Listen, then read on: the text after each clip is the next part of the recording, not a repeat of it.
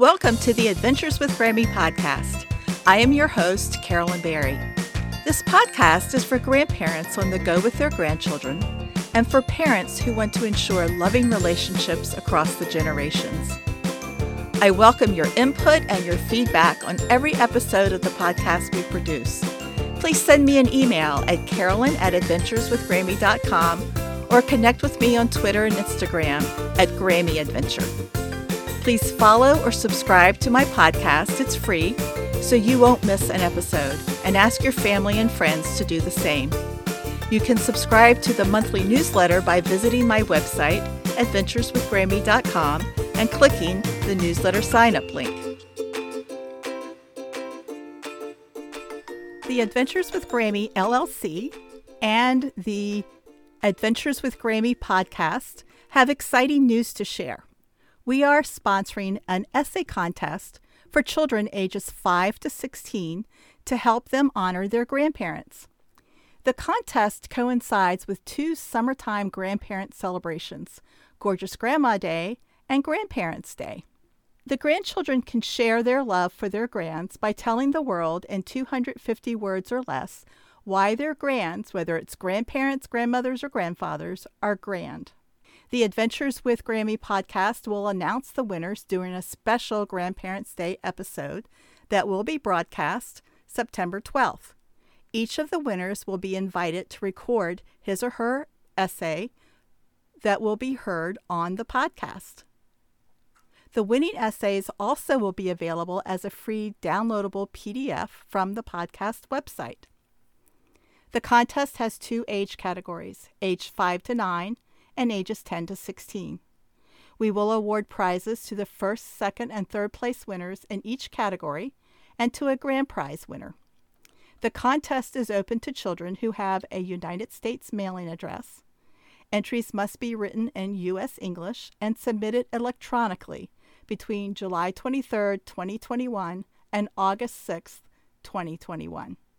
To learn more for the rules, a list of prizes, a list of sponsors, the contest overview, and the entry form, visit adventureswithgrammy.com/podcast/contest.html.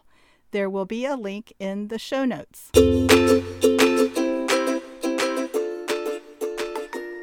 Marsha Moran was a healthy, athletic, successful entrepreneur who never considered one day she might suffer from a stroke.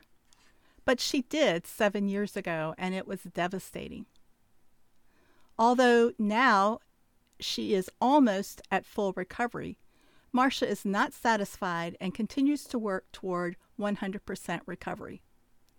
She has written about her journey back to physical fitness in her book, Stroke Forward: How to Become Your Own Healthcare Advocate, One Step at a Time. It is a beautifully written tribute to her determination and grit, her husband's abundant love for his wife, and a message of hope for the rest of us. Listen as Marsha shares her inspirational story of how she relearned to walk and talk and what she's doing now to help others impacted by strokes. So I'm 95% recovered. I am currently taking classes. I'm going to be a life and health coach for stroke survivors. And I'm doing my book on audiobook because up to 40% of stroke survivors have aphasia, so they can't read. So I think that's pretty important that I've not only overcome aphasia, but I've gotten to the point where I can read it out loud without error. Well, mostly without error. So I'm really proud of myself. I am quite impressed with reading your book and learning about your determination and your absolute will to move forward in face of a tremendous medical emergency. Yeah. And one of the things that impresses me, one, I'm impressed with your resilience and your absolute determination. But one of the themes that comes across to me from your book is the absolute love your husband, Jim, has for you. And I don't know if other people who've interviewed you or have heard your story if they got that message. But being a medical healthcare advocate and a caregiver is an incredible job that often is underappreciated. And he just seemed to always step up and do 110% of what you needed. And he seemed to anticipate your needs. And that's what I found amazing. I was blessed to have someone who cared for me that way. I think I was really surprised that he took that much care of me. So every time I read about stroke and the caregivers that come with it, you often hear about how you are in a relationship and suddenly you have a stroke and then the relationship is broken and you are divorced. I was kind of thinking, uh-oh, this is not good for me. But he wasn't that way at all. He honestly took such good care of me. When I became an advocate for myself, he didn't step back all that well, which is a good thing because sometimes I think I could do things which I really couldn't do that well. For example, even last year, we were walking up here in the mountains and there was a place to go down the hill. And he said, hold my hand. And I said, no, I'm going to do it myself. Now, I made it down okay, but I realized that he is still trying to take care of me, which is kind of sweet. Yes, that is. It's very sweet. Tell us about some of the times where his advocacy was absolutely vital to your survival and to your recovery.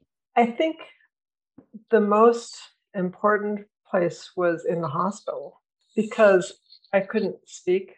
And so the doctors or nurses would say something and he would communicate back to them the thing that I really wanted. And I guess that's something that comes from being married for almost 30 years because he always knew the way that I wanted it to be.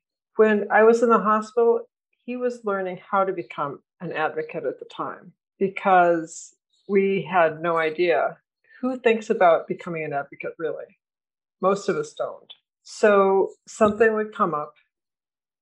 For example, when the kitchen sent up chicken for me to eat and I was on a liquid diet, no one thought about saying, this doesn't look right, send it back. So I took a bite and I choked. And he became aware of this is a really bad experience for Marcia because she could die. There's nothing I could do about it and she could die. So he realized at that point that he had to talk about or think about everything that came my way. I was feeling so sorry for you that your husband or the nurse had to help you go to the bathroom. It's like every bit of privacy and self-esteem, it seems like, when you're in the hospital just gets thrown out with the garbage. I can't imagine my husband taking me to the bathroom. I just can't imagine him doing that. But yet your husband, it came across in the book as if that was just as much of taking care of you as giving you a kiss or giving you a hug. Yeah. So when you have a massive stroke, everything goes away. You're down to your, I'm going to say bare minimum. If somebody has to help you go to the bathroom, you have to agree with it. Whether you like it or not, you have to agree. I was so stripped down that I realized that maybe I need to be stripped down most of the time. So when I speak to people now, I tell them the truth or I don't say anything at all because there's so much that's distorted when you're not telling the truth. We have not talked about the name of your book. Will you tell us the title of your book and what propelled you to write this? Why was writing this book so important? So it's called Stroke Forward: How to Become Your Own Healthcare Advocate, One Step at a Time. And I decided to write the book when I was in the hospital. I didn't know exactly what it would contain, but I knew that I think things about things in a different way than probably most people. So you said that you felt sorry for me. I didn't feel sorry for myself. I was thinking, what can I do to be better every day? So I set a 1-year goal where I was going to run the 5K. I didn't. That's impressive. I didn't run it, but I said, okay, well, I'm better than I was, so I'm going to run the 5K on my 2nd anniversary. Well, instead of running it, I fell down and dislocated my elbow. I knew that I was going to write this book. And on the 1st anniversary of my stroke, I sat down and I wrote the first 2 paragraphs. See, the interesting thing about having aphasia is you can't think of a word. You can't think of how the word is spelled. So I spent a lot of time on thesaurus.com thinking of how to put the words together. So it took me a long time to write the book. When I came to the end, I realized that I had a couple treatments that are different from what most stroke survivors get. And that's important to communicate, because if they're not aware of these, then maybe they won't get the help that they need. And I would like to address that further in a few minutes. I like the book's layout. You tell your story and then you divide it into perspectives from the people who were part of your healing. And then you have a take action section. Tell me how that layout came about.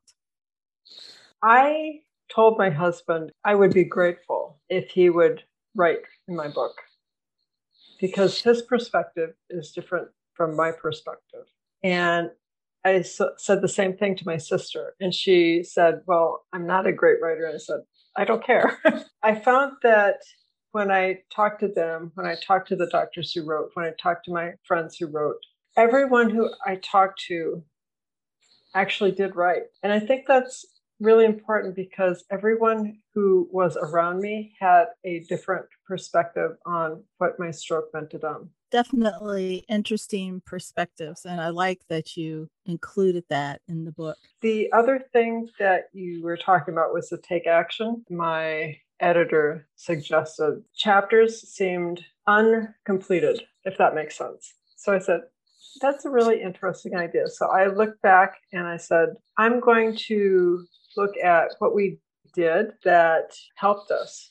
It's almost as if the take action is a summary of what each chapter is about. Yes. If somebody wants to just flip through the book quickly, if they just stopped and read each of those sections, they would have a pretty good understanding of what your book is. They might not get all the nuances of your determination and the trials that you went through, but they certainly would get the essence of your book. I want to go back to what you said about being served chicken in the hospital and why that was so dangerous. Talk to us about the whole process of swallowing and what your diet was like those early weeks. So I had a liquid diet. It was like water with like a psyllium seed or husk in it. So it was thick to drink. So drinking it, I would look forward, I'd take a sip, I would turn to my left, I would swallow, and then I would look forward again.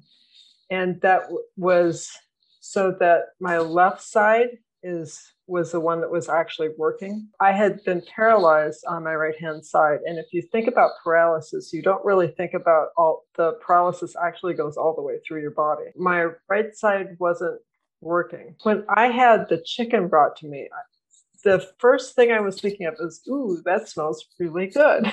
And so I took a bite and I swallowed it. Problem is that the right side wasn't working, I choked on it.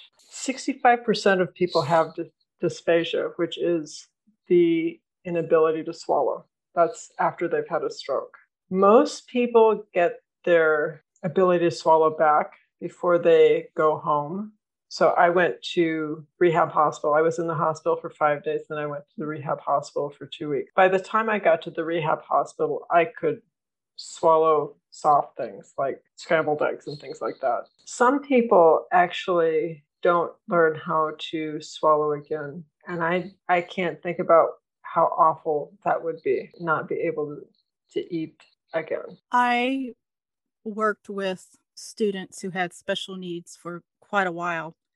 And one of my students had a traumatic brain injury, and he had that as well, where he could not swallow. He was tube fed for, I'd say, probably at least a year or two. He learned to drink milk. He really enjoyed drinking chocolate milk. He still was tube fed, and he could only take sips at a time and had to be very deliberate. And often his mom or I or whoever was, with him at the time, we would have to say swallow, because he would forget to swallow sometimes, and he could choke as well.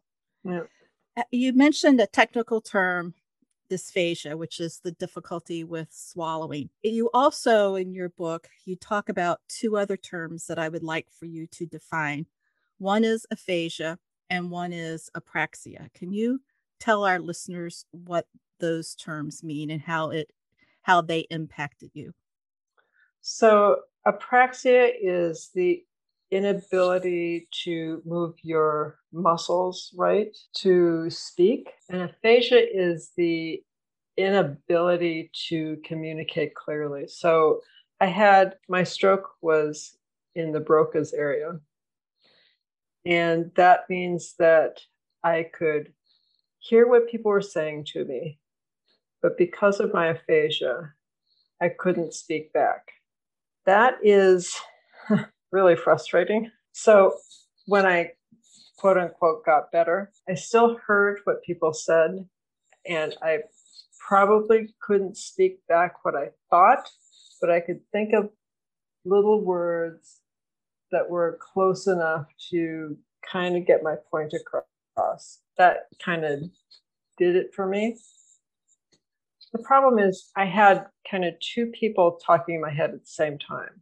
There's the answer that I wanted to give, or the question I needed to ask. And there was the kind of question or answer that I had that I could kind of give, maybe. And I'm saying maybe because sometimes I couldn't talk at all. Sometimes I was tired and couldn't talk. Sometimes I was afraid and couldn't talk. Sometimes I don't know what. I think I got better. And it was August of 2015. I was so stoked because I was all this much better and I was going to get a job. So I sent out a couple of resumes. Actually, I sent out 4 or 5. And 2 people called me back and said they were going to interview me. I said, woohoo! So I practiced for the interview. The day came, I picked up the phone, I introduced myself. They said the first question that they were going to ask, and I said nothing. And that's the point where I realized there was a communication disorder, because I could speak at the conversational level, but I couldn't speak deeper at what you would talk about during business. And nobody ever told me about that divide. And I wasn't even sure if I'd be able to breach that divide, but I was. Aphasia is really language processing. And yes. I would imagine people might mistake your inability to communicate on a higher level as a lack of intelligence, or that the stroke had impaired your intellect. But in reality, it was the aphasia that was preventing you from processing the thoughts that were in your mind. Very well said. Aphasia does not affect intellect at all. There's a corollary, at least I think there's a corollary, between dysphagia, the inability to swallow, and apraxia, because apraxia deals with the motor formation of speech, like with how you put your tongue, how you purse your lips, how you breathe when you talk. So did the apraxia go hand in hand with dysphagia? Did you see them improving in cadence with each other, or did the dysphagia go away first? Dysphagia was completely gone by the time I went home from the rehab hospital. The apraxia took much longer to take care of. I remember sitting in the dining room with a speech therapist. She gave me Dr. Seuss books. I love Dr. Seuss. And she made me read them out loud.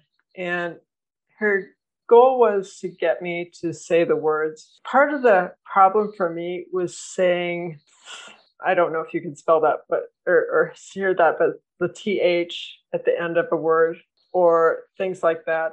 So I could say maybe the first part of the word, but not the second half. So that took me a long time to get through. And eventually I did get through it, but it was probably 9 months or so. So the ending sounds were where you had trouble, but the nonsense words in themselves, you could say the beginning, but not the ending. Is that correct? Yeah, that's correct. I had made notes as I was reading your book, and I want to mention something before I turn the page here. I have a very good friend who a couple of years ago had a stroke. Okay. She is an operating room nurse, and I'm very happy to say that she's, by her words, has made a full recovery. One of the things that she said to me, and it's just, I mean, she was emphatic about it, is if I ever have a stroke, that I have to rely on muscle memory to rebuild body functions. So, for instance, she would say the alphabet and do exaggerated facial muscles, even if the muscles didn't work, like if that part of her body didn't work. In her mind, she rehearsed it over and over and over again. She relied on muscle memory to regenerate different circuitry in her brain, or the same circuitry if it hadn't been killed, but just, stifled for a while, to be able to reestablish normalcy. Is that something that you found? Yeah, so I think what you're talking about is neuroplasticity. Even if she wasn't moving, she was thinking about moving those parts. For me, probably the hardest part initially was to get up and move my leg and my arm. I would practice every day at home, in the hospital, in the rehab hospital, and then I went home. And so I had to practice every single day, moving my leg over and over and over. And when we went out for a walk finally, I was thinking, lift your leg up, move it forward, put your foot down. Lift your leg up, move it forward, put your leg down. My husband was actually holding my hand as we were walking, and it took a long time for me to get that so it was a normal movement for me again. And then I realized I had to move my arm because it wasn't moving there. So it's like forward, back, forward, back. So again, it took a long time before those things became a normal movement for me. But I think that over time, if you're gritty enough, you do it over and over and over, and finally it comes back to you. It took me, so I had rehab until the end of August of 2014. And then I had someone who worked with me for a year on my movements, so that I had that physical therapist who said, okay, that's how the left side does it. Now have the right side do that, because it needs to be even. So if you show the right side how to do it with your left side, it comes more easily. You talk about crossing the midline. That was something that when I worked with students, I had them do. I had them do like a windmill where they took their right arm and touched their left toes, and they took their left arm and bent over and touched their right toes. Just did exercises with them to take the right side of their body over to the left and the left side to the right. And I felt like, from an educator standpoint, that was helping the two hemispheres of the brain communicate the best they can. Yep. I was happy to see that you did that in your physical recovery as well. Yep. Some educators thought it was foo-foo stuff that I was doing, but I really believe in that crossing the midline and the hemispheres talking to each other. I think that is vital with any kind of brain dysfunction, whether it be learning differences or the body's healing, as with you with your stroke. I can't say enough about physical therapy and the woman I had for a year cheering me on, actually. And she gave me the right moves, if you will, but she also supported me emotionally. So when I went into her office time after time after time, I would cry. And it wasn't necessarily that I was sad or I knew what I was crying about, but I didn't have a way to express myself. She just let me cry. And having someone just let you be and sharing it with you is really important. I have worked with a number of therapists, speech therapists, occupational therapists, physical therapists, and I have seen the care they have for their clients. My students have the utmost respect for each one of them. It was uplifting to see you receive that care. Yep. And when you had someone working with you that you didn't feel was a comfortable fit, you had the courage to say, I need to have a different therapist. That is so important for everybody to take away, that if you have to have that mindset of being able to cry and not be embarrassed about it and have that person understand, that is as much a part of healing and therapy as working the muscles and learning to make your foot not drop and not droop when you're trying to walk. And to have the courage to say, this isn't working for me, I need a different therapist. Kudos to you. I had so many good therapists that I had a couple that I didn't get along with all that well. By and large, we have so many good therapists in Northern Virginia. They don't get enough credit. I want to step back for a second. And at the introduction, I gave a picture of what your stroke was. But can you give us statistics on the number of people who have strokes and why yours is so different from the quote normal stroke? Of course, 795,000 people have a stroke every year. My stroke is unusual because it was in the carotid artery. It's called the carotid artery dissection. Only 1% to 2% of stroke survivors have this kind of stroke. For me, it was weird because my cholesterol was normal. I was healthy. I was running 3 or 4 times a week. I had no clue that there was a stroke in my future. And I'm going to say that hopefully nobody else has a stroke. And of course, that's not true because there are some out there that will have a stroke. But 80% of strokes can be prevented by taking care of yourself. That means eating healthy, not smoking, not drinking much. So I think if you are concerned about whether or not you are in line to have a stroke, there are some things that you can do to make it less. You can reduce your risk factors by Yeah. changing some habits in exercise, diet. And it's interesting how exercise is so good for the body, but it's also good for your soul. Because if you go out for a walk and look at nature and come back, you are uplifted by having been outside. A couple of the things that you wrote about in your book made me smile. Those were along the lines of what you're just saying. The first time you drove in the car with your husband and the top was down and you could feel the wind in your hair and the breeze on your face, or when you rode your bicycle, or when you did go out and walk. Tell us about those events. So the first time I drove my car was in August of 2014, and I had no clue whether I would be able to drive or not. I mean, I knew that I had the cognizance to drive, but I didn't know if I would be able to take care of the gear shift.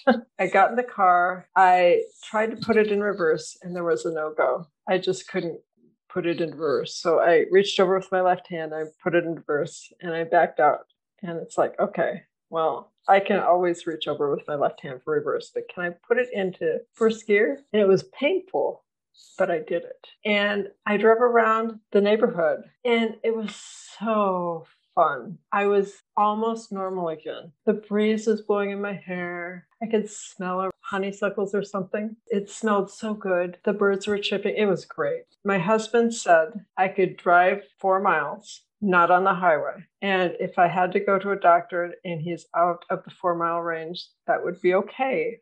But I had to stay off interstate. It was like a release for me. I could go wherever I wanted, kind of within reason. The second thing that I did was the bicycle. I had this bike, and my husband had it down at the end of the driveway, and he let me try to get on. I couldn't get on because my right leg wouldn't go high enough. So I tried it again, and my leg did go over, and I started pedaling. I was like a kid learning how to ride their bike again. It was uneven, but I tried pedaling anyway, and it worked. I went up to the end of the cul-de-sac, and I took a big swing around. I pedaled back. I thought I was going to maybe fall, but I didn't. So when I got back to the house, I tried to climb off again. And again, I wasn't sure if I'd be able to get off, but I did get my leg over. And I felt so proud because I'd only gone 2 blocks, but I did it on my own, other than the beginning where my husband held the bike up for me. But that was like, I could be myself again. I could just picture your smile. My grandsons are at the age where they're just learning to ride bikes. I remember their faces, and I have a picture of my now 6-year-old grandson, and he's riding the bike, and it's just pure joy. I just was so happy to read that you experienced that. It's a miracle. You don't realize how much you miss something until you can't do it. I think your being here on this podcast today is a miracle, and I'm so glad you're here. Well, thank you so much for having me. I want you to talk about something that I found a little amusing, and it seemed that your therapists were not as amused as I was. And that was early in your rehab when they asked you to count. And instead of counting in English, you counted in Norwegian. How did that come about? Tell us about that. So I went to Norway when I was in college. I learned to speak Norwegian because that's the only thing they speak there. Well, they do speak a little English, not in my school. When the nurse asked me to count to 10, I thought, I can do this in Norwegian. Piece of cake. And I did.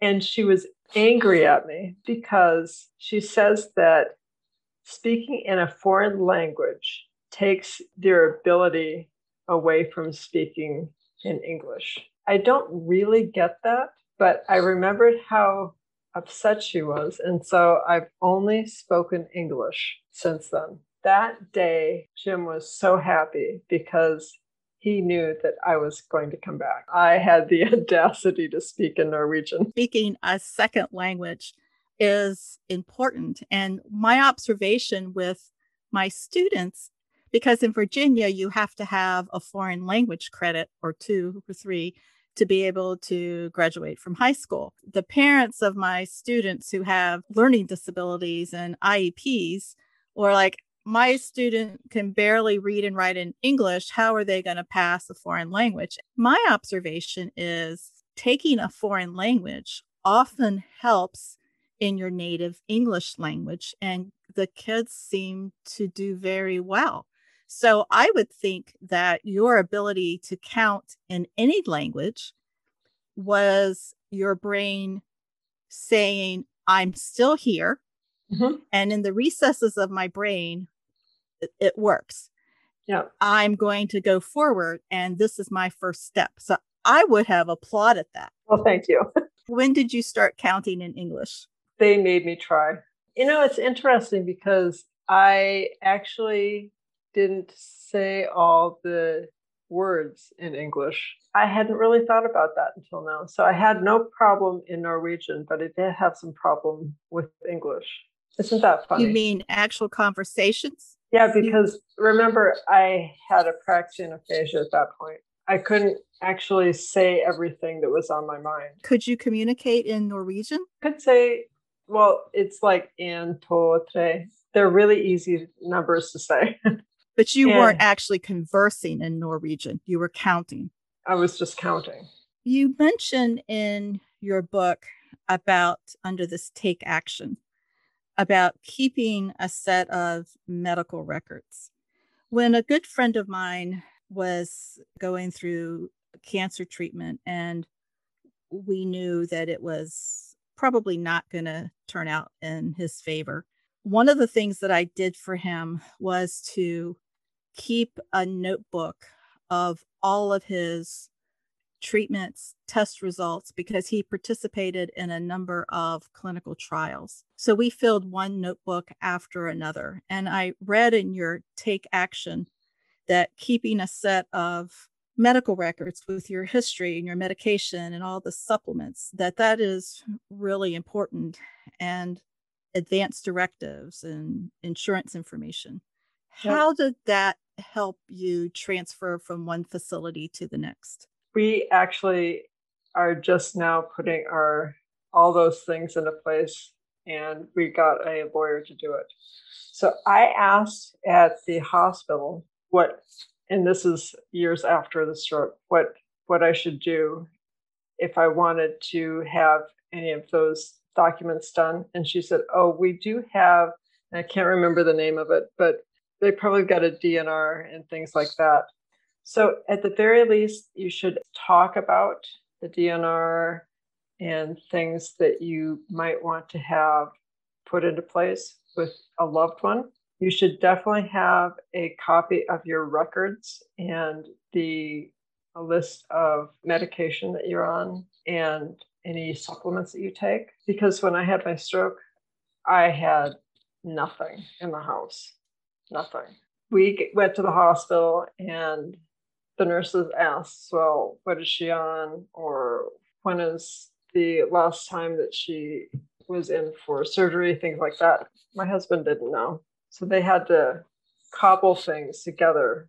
And it worked for us because we are in Northern Virginia. You and I talked about this briefly before we started recording. I was quite surprised, actually astonished is the better choice of words. You had such difficulty in Northern Virginia, where there is a plethora of medical centers.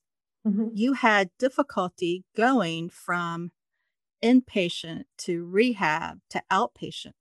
Yep. And what upset me by that is those early weeks are so crucial to recovery following a stroke, but there was a lag time between when you were able to access those facilities. Yeah, it was 2 months before I could get in for outpatient. And the interesting thing is that I exited the rehab hospital and I had 6 weeks of home health care. They always say interesting things about home health care. Let me tell you, the speech therapist that I had was so awesome. She was probably the best speech therapist I had my entire time. And I went through 5 or 6 of them. You never know what you get through home health care. You might have somebody who's a magician at what she does, or he does. Outpatient care started 2 months after I got out of rehab, and it lasted for 2 months. I noticed when my insurance stopped paying for it, I really wasn't healthy yet. So I worked with a physical therapist for a year. And in that time, I learned to really walk forward, really walk backwards. I learned to hop and skip. You don't think about doing those things, but hopping and skipping, those are big things because I couldn't make my right leg hop at all for a long time. Moving backwards, just doing an exercise where you move backwards, it takes a long time to get your muscles moving again. It took, I'm going to tell you, forever. It didn't, but it seemed to take forever before I finally seemed like I was walking normally, frontwards, backwards, sideways, you name it. It took a long time. There were a couple of things that helped you along during this period. And it's interesting that in the perspectives and the take action, you have things that the therapy notes really addressed safety, how to keep you safe. And one therapist was no knives. Another therapist, after a while, was use a knife. And then your husband bought you something because he again, ever the protector, was concerned about your using a knife. Can you tell us about that? Yes, he bought gloves that are apparently knife proof. And I'm laughing because I actually need those. Well, he got me some more for Christmas last year. So apparently I don't use them enough. Apparently I should use them every time I use a knife. They are, I don't know, they must be Kevlar or something because you cannot cut through them with a knife. I am grateful to him because I probably would have cut off a thumb or a finger or something like that without them. And I want to tell listeners that there are a number of aids that help people who have impacted brain injuries. Whether, again, it's somebody, like you recovering from a stroke, things that I found that were useful for my students who had learning differences. Mm-hmm. And there's an entire industry around those. So I'm going to list some of those in the show notes. Okay. And then if there's anything particular you want to add to that list, just let me know. But I think it's important to know that there are, and you don't even have to have a brain impairment to benefit from some of these things, because I find that it's hard to open jars sometimes, but this one particular company has this amazing jar opener. There it is, magic. Yep. But another thing that you used during this time were CDs that you bought online to help you learn Tai Chi and yoga to supplement your in-home health. Unlike my speech therapist, some of my other therapists weren't so good. I bought these CDs so I could use them to exercise with. They were really good because you can exercise on a chair if you need to sit down, or you can exercise holding on to a chair if you're standing up. And they were really good exercises for me to do while I waited for the outpatient care. The interesting thing is that I noticed while I'm doing these exercises that I was really off kilter. But I think the thing that's most important is that whether you're off kilter or not, the important thing behind exercise is actually the movement. And so as long as you're getting the movement in and you're sure that you're not going to fall down, do it. It doesn't matter whether you're sitting down, standing, or whatever. It just matters that you move whatever you can move. The longer that you hold yourself still means that you're not actually getting neuroplasticity going. In order to have neuroplasticity help you, you have to do something over and over and over and over. And I'm saying it can take years. If you believe you're going to get better, that means that you believe you are going to work out every single day. And believe me, there are some days I did not want to work out, but I did anyway. I wanted to get back to the point where I could do everything I'd done before I had my stroke. It was 5 years after my stroke, and we were at the lake, and I get into my kayak and paddled away. My husband told me that is the first time he'd seen me paddle like I was before the stroke. It only took 5 years, but I did it. For people who may not know, we talked about crossing the midline, and we also spoke about my friend who emphasized the absolute repeating of this muscle memory. Tell people what neuroplasticity means. Neuroplasticity is you thinking or doing a behavior again and again and again for a long time. Because you do it so many times, it becomes a thick web. So you can do that kind of naturally without thinking about it. If you stop doing it, that thick web that I talked about will go away and it will be pared back and you won't be able to do it. Or if you do it, you will have to try very, very hard to do it. That makes a lot of sense. And that helps me understand more why my friend was saying it was imperative as she was lying there to move those muscles, if nothing else, just in her mind, so that her brain was developing and regenerating those neurons. It's also important for people to understand we actually, on an everyday basis, use a very small percentage of the brain, and that the brain has this remarkable ability to compensate for losses, and it can develop other circuitry. And that's kind of what we spoke about before. And you mentioned a book called Neurosculpting, a whole brain approach to heal trauma, rewrite limiting beliefs, and find wholeness. And I'm going to have a link to that in the show notes. I have been fascinated by brain research for a long time, and I believe so wholeheartedly in a positive attitude. And in your book, you called it a growth mindset. And you said it takes a lot of effort to do that and to have that kind of attitude. It does. I think I didn't really think about negativity at all. I mean, I will be honest and say there were times when I felt down, but I didn't feel down day after day after day. I shifted out of negativity mode and thought of positivity instead. Again, I wanted to get back to 100%, and I still want 100%. It might be slow. I'm still going to try to get there. I applaud your determination and grit. I think it's incredible. There are a couple of things that I wanted to address before we actually say goodbye. I said earlier that some teacher friends and other people often thought my crossing the midline activities and exercises was a little hooey. And you address this in chapter 8 of your book when you talk about medical alternatives. Can you just kind of give us a summary of some of the things you did? And do you really think they helped you, or were any of those like, oh, probably not, but I'm going to just do them anyway? I will talk about 2 therapies that I had. The one is laser therapy. And that's, the laser is about the size of a large smartphone. And it goes up, and he started off just putting it by my stroke area.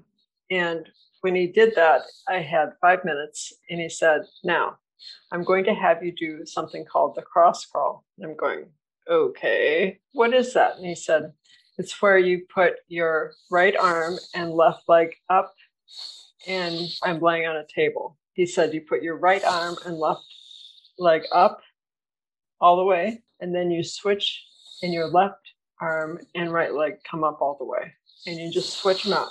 Okay, doing the cross crawl, and I'm going, I don't believe I'm doing this, but okay. So I did the cross crawl for 5 minutes. He said, okay, we're done. I'm going, that lasted a very short time. Did it really work? And I'm going to say the answer is yes. So I started speaking better that day. Now, I went to him I'm still going to him, and I'll tell you why in a minute. I went to him for a few months, and it was August, and I said, I'd been to this meeting. I realized that my therapy had stopped working. And he said, okay, I will try something different next time. He tried something called the Alzheimer's method. And Alzheimer's is my name, not his, but it's used for treating Alzheimer's patients. And so he treated the top of my head, the sides of my head, the front and the back. I found out that I was getting better again. I got 40 to 50% better, and then it stopped. Now, I tell you that I'm still doing the Alzheimer's method because I am afraid, being a stroke survivor, that I will get Alzheimer's. I have a 25% more chance of getting Alzheimer's because of the stroke. Another subject is that 2/3 of Alzheimer's patients are women. I don't know if it will prevent me from getting Alzheimer's, but I'm hoping it will. So that was 2 years after I had my stroke. 3.5 years after I had my stroke, I had a doctor tell me that I should try something called microcurrent neurofeedback. And he said, go home and research it and tell me if it's worth it. So I go home, use the URL, and started reading. And I couldn't believe what the website told me about it. So they treat ADHD, anxiety, all sorts of things. But the most important thing I read was that 85% of traumatic brain injury survivors get better when they have this microcurrent neurofeedback. I went, okay, I would be foolish not to try it. So I went in, and again, it's a little bigger than a smartphone, wires to his computer, and it has 5 electrodes that come out and attach to your head. He has a sticky substance that I like to call cat spit because it's kind of gritty and it's wet and it's cold. Puts the cat spit on my head, puts the electrodes on, and he turns it on, and I felt nothing. I'm going, okay, what is this? It has a 1/100th of a AAA battery that's pulsing in your brain, and I couldn't feel it. But when I left his office that day, I noticed that I could speak better. And after 16 sessions, I could speak without aphasia. I could say exactly what I'm thinking. Is this still considered experimental, or does insurance pay for this? Oh, insurance doesn't pay. The sessions are $100 a session, so it's $1,600 for me. But I think it's worth it. If it's helped your aphasia, absolutely. There are 15% of traumatic brain injury survivors that don't get help. Clearly, there's some portion of stroke survivors won't get help either, for whatever reason. If 85% of stroke survivors, traumatic brain injuries get better, I'm thinking that there's a correlation, and a large percentage of stroke survivors will also get better. So it's at least worth trying a few times. Chapter 9, I think it is. One of the passages I read talked about your friend Rochelle. And from her perspective, she said that the first time that the two of you got into the car to go to one of your business meetings, she filled the airspace with a lot of chatter. She didn't know how to be around the new Marcia. Throughout the book, you've talked about the importance of being around people who lift you up and who inspire you and who encourage you to get better. Did you find a lot of people are not comfortable with the new Marcia? A lot of people who've had strokes say that they don't have their friends anymore. I have all my friends. Most of them are close like they were before. Some of them have kind of drifted away, so they're, I'm going to say, my B set rather than my A set. People care about the stroke survivor. They just don't know how to deal with her. My husband made it very clear that people could see me, but he said when they could see me. So people could see me. Maybe I had 2 or 3 friends in the first 3 months, and then I could see another 2 or 3. So people got to know me again slowly over time. And I think that the friendships that I had were very close to begin with. So some of my friends I've known since I was a child. Some of them I've known for 20 years, so I've had these friendships a really long time. But you also have new friends. You've met them through Toastmasters or through your business referral roundtable. Yes, I do. And those are important friendships too. They are important friendships. It's interesting because I have my pre-stroke and my post-stroke friends. So it was really interesting that the people who I've met through Toastmasters have been very supportive of me. And in fact, they are now starting a group for people who have problems speaking. So people with Parkinson's disease, people with aphasia. So I think it's really interesting to see how much Toastmasters has grown as a club or as an organization, because I didn't believe that anything like that was possible, and yet it is. I introduced you by telling people what happened with the stroke. Okay. And we started, talking about some deficits, and, we've come along with your journey. I am just so impressed with the fight and the grit and the determination. And there are two things that I want you to address before we end this. One is that you have returned to a love of painting, and also you are a role model for people who have speech difficulties and recovering from strokes. And talk about the impact you made on your nephew, Scott. He is someone who's very quiet. When he read the book, he said that he wanted to write for me. Okay, I guess that's fine. It wasn't until I read what he wrote that I actually understood what he thought.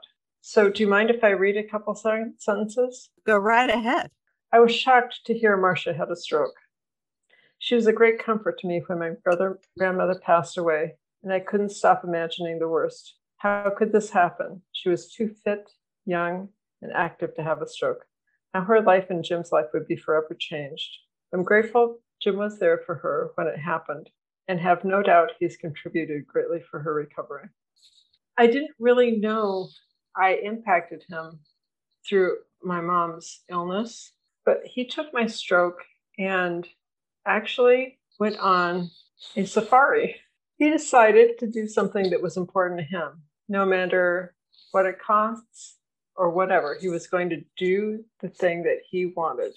And I'm really proud of him. You don't know when your last day is, and you should enjoy every time that you've got. Life is precious, and it truly is a gift. It really is a gift. Well, on that note, I think we should celebrate you and celebrate Jim and celebrate Scott. I wish you the best, and I look forward to hearing from you when you have reached 100%, because I know you're going to do it. Well, thank you very much, and it was a pleasure being with you. I hope you have enjoyed today's episode of the Adventures with Grammy podcast. You will find the links to our guests and the topics we discussed in this episode's show notes. If you would like to be a guest, or if you know someone who would be an awesome guest, please connect with me at Carolyn@adventureswithgrammy.com.